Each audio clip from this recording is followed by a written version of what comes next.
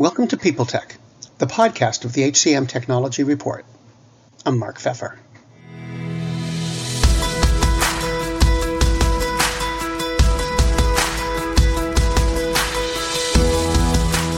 My guest today is Gazelle Moda, Chief of Product Inclusion at ADP. She helps the company's teams make sure its products can be used by the widest possible range of people, no matter their race, gender, or physical challenges.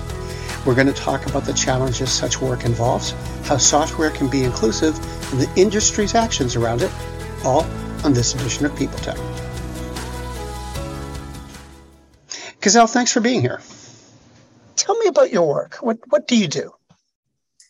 I essentially help people to think more broadly about how we design our products. So as a chief of product inclusion, I'm helping our product teams to be able to put on a lens, if you would, of diversity, equity, inclusion, so that everything that they're designing can truly be for all of our customers and never be exclusionary of anyone. So it's creating the strategy for communication purposes, for design, for even taking into consideration legalities, all of these elements that have to come together to really make a product at the end of the day that doesn't leave anybody out.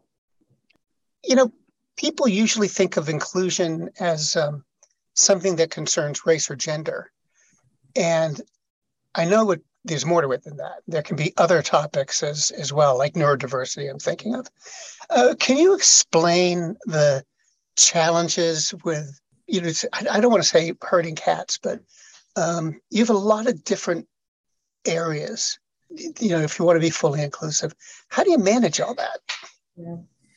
I think it is, again, about a shift of perception and perspective, I would say as well, because when we think about people, and let's just bring it down to basics, right? When you think about a person, we are way more than just one identity. We're multifaceted, we are nuanced as individuals. And what we call that in this world is intersectionality. So, you can be many things at one time.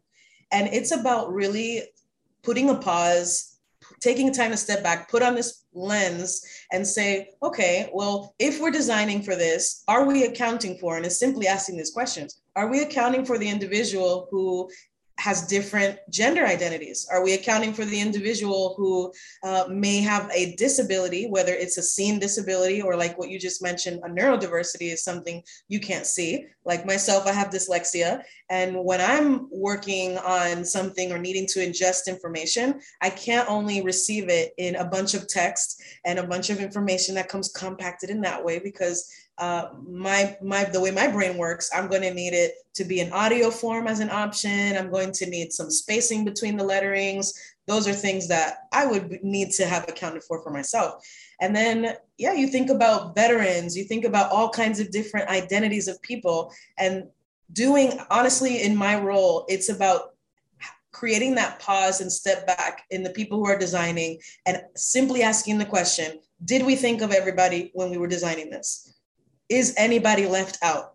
It's these simple questions that we often just don't take the time to ask. And then really the lack of simplicity will come into, okay, if we didn't, how do we start to think about that? How do we start to design for those people in mind? Now, how does software become inclusive? I mean, in this day and age, with all of tech's sophistication, why wouldn't it be inclusive? Why do you still have to think about it? Let me tell you that for many reasons, it can still exclude people. Number one, who are the people creating the product themselves? When you come into a silo of homogenous people that are creating a product or homogenous minds, you're going to kind of get the same result, because some people may not be asking the questions that I just talked about. Perhaps you're not someone of the LGBTQ plus community, so you probably wouldn't think about that unless it personally affects you. And so you wouldn't create a software that can include people of different gender identities, for example. Or perhaps you're not someone with a disability and you won't account for the fact that that can be an impediment as well if you don't think about creating for someone with that. And I'll give you some examples. So there's this software company that you're able to take pictures and be able to get a good image. Everyone could enjoy that. However, a lot of times people of more melanated skin were not being able to be picked up through the way light was coming through in that digital process of taking a picture. And so what would happen in that case is that you would never truly pick up on someone's skin tone in that software program. So this particular company, a big software company, has created more inclusion in how the light is even showing up and reflecting on people, to not wash them out, to not make them too dark either, but truly capture the nuance of their skin tone coming through. And then when you think about also other software programs, think about, for example, when you go to any type of software that's going to identify who you are using your biometrics. Many times it'll scan your eyes or something like that. But what happens when the individual is blind, or what happens when they are low vision, or what happens if the way that their face shows up even on a camera for purposes of like video interviewing? What if the person had a stroke, or they had Botox, or they had something else, or perhaps they're neurodivergent and the way that their expressions show up on the camera is quite different. And the problem with those softwares and how it can be exclusionary, and the reason why legislation has even been put in place to ensure that when you're using artificial intelligence to make decisions on hires, that you really be careful on how you're doing that, because there has been software that excludes certain people because of the factors I just said, and will ascribe to them a personality type that is negative, or say that they're not competent for their role, all because of how they're showing up on camera. And again, we're way too nuanced for that type of thing. So that's how software definitely can be exclusionary. It's obviously, it's a big challenge. And I think everybody in the business kind of knows it's out there, knows it's a challenge. But do you think that the technology industry is really doing all it needs to do to try to make these products more inclusive and workable for more people? Short answer is no, it's not. However, if I'm honest, I think that we're seeing pockets of really great examples of companies that are trying to do better. And it's been for a multiplicity of reasons. So it may be because the customers are saying, hey, enough is enough, include me. Right. And when we think about it, and you asked the question earlier about inclusion and why we always kind of like think about it in terms of race and ethnicity, et cetera, and sometimes maybe even gender. I think in here we need to take a step back and remember that this is an all-encompassing conversation. No one wants to feel excluded. Nobody. So imagine like that time that you probably were excluded, and our listeners as well, from a situation or a scenario. It doesn't feel good, right? It just doesn't feel good to be left out. And it boils down to that. So are we incorporating the voices of the people that we're trying to sell to and that we're trying to market to? Are we incorporating their perspective? Because a synonym of inclusion is to incorporate, right? It's to take into account, to consider. Like this is humanly speaking, if we really distill it and not make it just about inclusion, right? Like some air quotes topic, we're really thinking about a human need to feel a part of something and to feel seen. And I think that's a big part of how we need to be thinking about this topic as well. The world's best-known investor and Wall Street expert, Warren Buffett, once said, "Wall Street is the only place that people ride to in a Rolls-Royce to get advice from those who take the subway." Mr. Buffett's quote is remarkably accurate, but how many people would rather receive advice from him than someone simply guessing? Welcome to Buy, Hold, Sell, your single source for Wall Street knowledge and profitable guidance. Please join me, Todd Schoenberger, and fellow trader Tobin Smith, as well as host Veronica Dudo, for a podcast known to move the needle for investors. Tobin and I are seasoned Wall Street executives with deep investment experience, and we are prepared to share our advice to those who choose to listen. Download Buy, Hold, Sell today on the Evergreen Podcast Network or your favorite podcast channel. Now, you're a woman and you're in STEM. Yes. And, people like me read a lot of stuff about the business, and we read a lot about women in STEM. Right. So with all of this going on around you, you're trying to build more inclusive products, trying to make the business more aware. How how does this all make you feel as a professional? Do you feel like things are moving forward? Are you intimidated by the amount of work that needs to be done? Where do you land? I actually came into this role at ADP as a chief of product inclusion because of how I felt and what I saw happening in the world. And I wanted to make a change. So even before my position was formalized, I had been in another role talking about the future of work, consulting and assisting organizations to think about things like artificial intelligence and data analytics and all those things. And I had a sense of almost frustration, right? But I channeled that into, and I'll clarify, frustration on the way the world can exclude certain people. And yes, I'm a woman in STEM. And as I said about intersectionality, I also identify as an Afro-Latina for my ethnicity. I'm Dominican. My parents came here to this country as immigrants, so I'm a first-gen American. I have that bicultural aspect of being American, but also being very, Latin, Latina. And I'm also dyslexic, so I have neurodivergence. And there's a lot of layers to me. And sometimes I felt excluded from certain aspects, right, in the world and in software and in all kinds of things. And it's not just me, there's so many other people. And so I wanted to do something different, challenge that energy of being frustrated to make a change.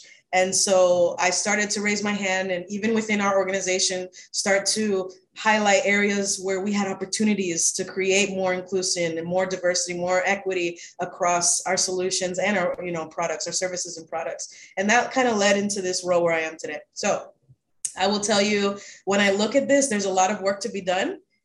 It's not intimidating, but it is definitely sobering to say, wow, there's a lot of things we just haven't thought about in general in the tech space. And when I say we, I speak to all technology providers and software providers, even as simple as considering how somebody's name should show up, how to think about accessibility in different ways, right? I just heard the other day about a credit card company who has created a tactile type of credit card to help those who are blind and low vision to differentiate between their bank card and credit card and be able to have more autonomy when they're banking. Right? That's awesome. And those are the kind of things that we often don't think about, but I'm sure that those are the sorts of things that come from, one, having someone on your team who's designing that probably is blind and low vision, or two, listening to your clients who are blind and low vision in that instance and hearing what would you need, what would be good for you in your experience. And so again, my role is not just about me. It is sourced from my identity and frustration and wanting to do something different, but it's also considering and bringing along so many other voices that are beyond me to make this happen. So generally speaking, what can industry, technology companies, HR departments, HR functions, what can they do to sort of move this forward, generally speaking? So there's a few things. There's a lot that can be done, but I'm going to give some, if somebody wanted to leave this and put some action, take some actions, here are some steps that I would recommend. One is go back into your product teams, the people who are developing, even the people who are developing messaging through marketing and the people who are following legislation, and really just take account and see how diverse those teams are. Number one, from an HR standpoint, how diverse are the people who are setting forth policy and direction of what you're doing with your products and solutions at your company, right? Secondly, if you notice that that's not very diverse, so definitely take some action there to bring in other voices, whether it's hiring more people, diverse representation. And when I say that, I'm not only talking about race and ethnicity, it's the gender, age, veteran status. It is different experiences in work. So bring them from across the organization so that even if you're working on product development, you shouldn't only have product people informing the direction of that product. You should definitely bring in, for example, at our company, we even have a chief behavioral economist or anthropologist. We have a chief economist. We have different people in our organization that are helping to inform the research and the ideation and these perspectives that you normally wouldn't think of in a tech or payroll company, right? So that in and of itself is bringing cognitive diversity to the table. So I'd say do that. The other thing is listen to your people inside of the company and outside of your company, whether that's if you have to get people to test, provide user feedback, and you bring that from the outside or you cultivate that from the inside. You want different minds on whatever it is that you're doing, whether it's a product and even marketing messages, so that you can get as diverse as possible when you're developing something. So those are some of the key aspects that I would say. And finally, the kind of cherry on top is change your mindset. If you're of the mindset that you think that DE&I is just another catchphrase or inclusion is just something that has to do with some politics or something, again, it's not. Think about, you don't want people to feel left out. Who wants that feeling? You don't even want that feeling. So change the mindset and really start asking key questions. Hey, when we made this product, when we made this marketing message or whatever it is, did we think or consider and go down the list of different representation? Did we think of the multiplicity of identities that people have, or are we leaving somebody out? My last question is stepping back a little bit and asking, why should employers care about this? What's it do for them if they address this? Yeah, first of all, revenue stream. Absolutely. The ROI of making sure that your product or solutions are expansive enough and embracing enough and overreaching to all different types of people. The more you do that, the more your likelihood of capturing that market. They're going to not only be captured and interested, but they're going to probably be loyal customers. So there was a bandage brand who initially created all kinds of bandages to look like one skin tone. And then when they changed it to embrace all different types of spectrums of skin color, they've seen such an increase in loyalty, in their brand perception, and in sales. And so that's, another example. But so definitely there's an ROI there, and there's an opportunity to do that. And then secondly, your people that you're creating for, don't you want them to feel included in what you're creating, right? And ask that simple question. Because if not, then what are we really doing? And as the world continues to evolve, new generations come, we are seeing more and more intersectionality, more and more people embracing different parts of their identity. They're going to come to expect that, right? And to tell you quickly, Mark, I was at a hotel the other day, a very popular brand, it was very expensive as well. It was a nice hotel. And as I approached, and I'm not that tall, but I'm not that short either. And as I approached the reception area, I had to get on my tippy toes to just like reach the credit card area where you and pass my card and all my identity information over. And I thought immediately of some friends that I have who are considered little people or have dwarfism. And I thought, how awkward and uncomfortable is it for an individual like them to come up to the front desk, or even perhaps if you're in a wheelchair, and have to go out of your way to ask for assistance and just simply do a simple thing like checking into a hotel and asking a question. So obviously, whoever designed that, no matter the greatness of brand and beauty and amount of dollars that went into real estate, that desk needs to come down and be more accessible, right? So that's just an example of how companies need to start thinking, because if not, we're leaving out some of our clients and some of our customer base. Giselle, thanks very much for joining me today. Absolutely. My pleasure, Mark.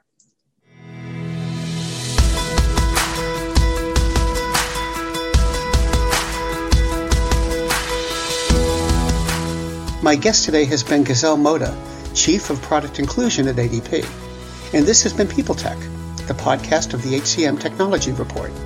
We're a publication of Recruiting Daily. We're also a part of Evergreen Podcasts. To see all of their programs, visit www.evergreenpodcasts.com. And to keep up with HR technology, visit the HCM Technology Report every day. We're the most trusted source of news in the HR tech industry. Find us at www.hcmtechnologyreport.com. I'm Mark Pfeffer.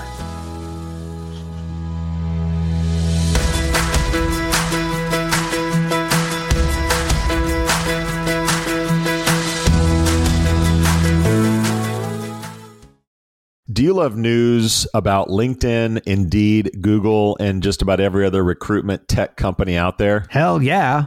I'm Chad. I'm Cheese. We're the Chad and Cheese Podcast. All the latest recruiting news and insights are on our show. Dripping in snark and attitude. Subscribe today wherever you listen to your podcasts. We out. Faith in the news media has been challenged, making it even harder to get stories told. The Friday Reporter podcast was created to help audiences better understand the media by hosting journalists who will answer the questions to which we need answers. Join me every Friday to hear more.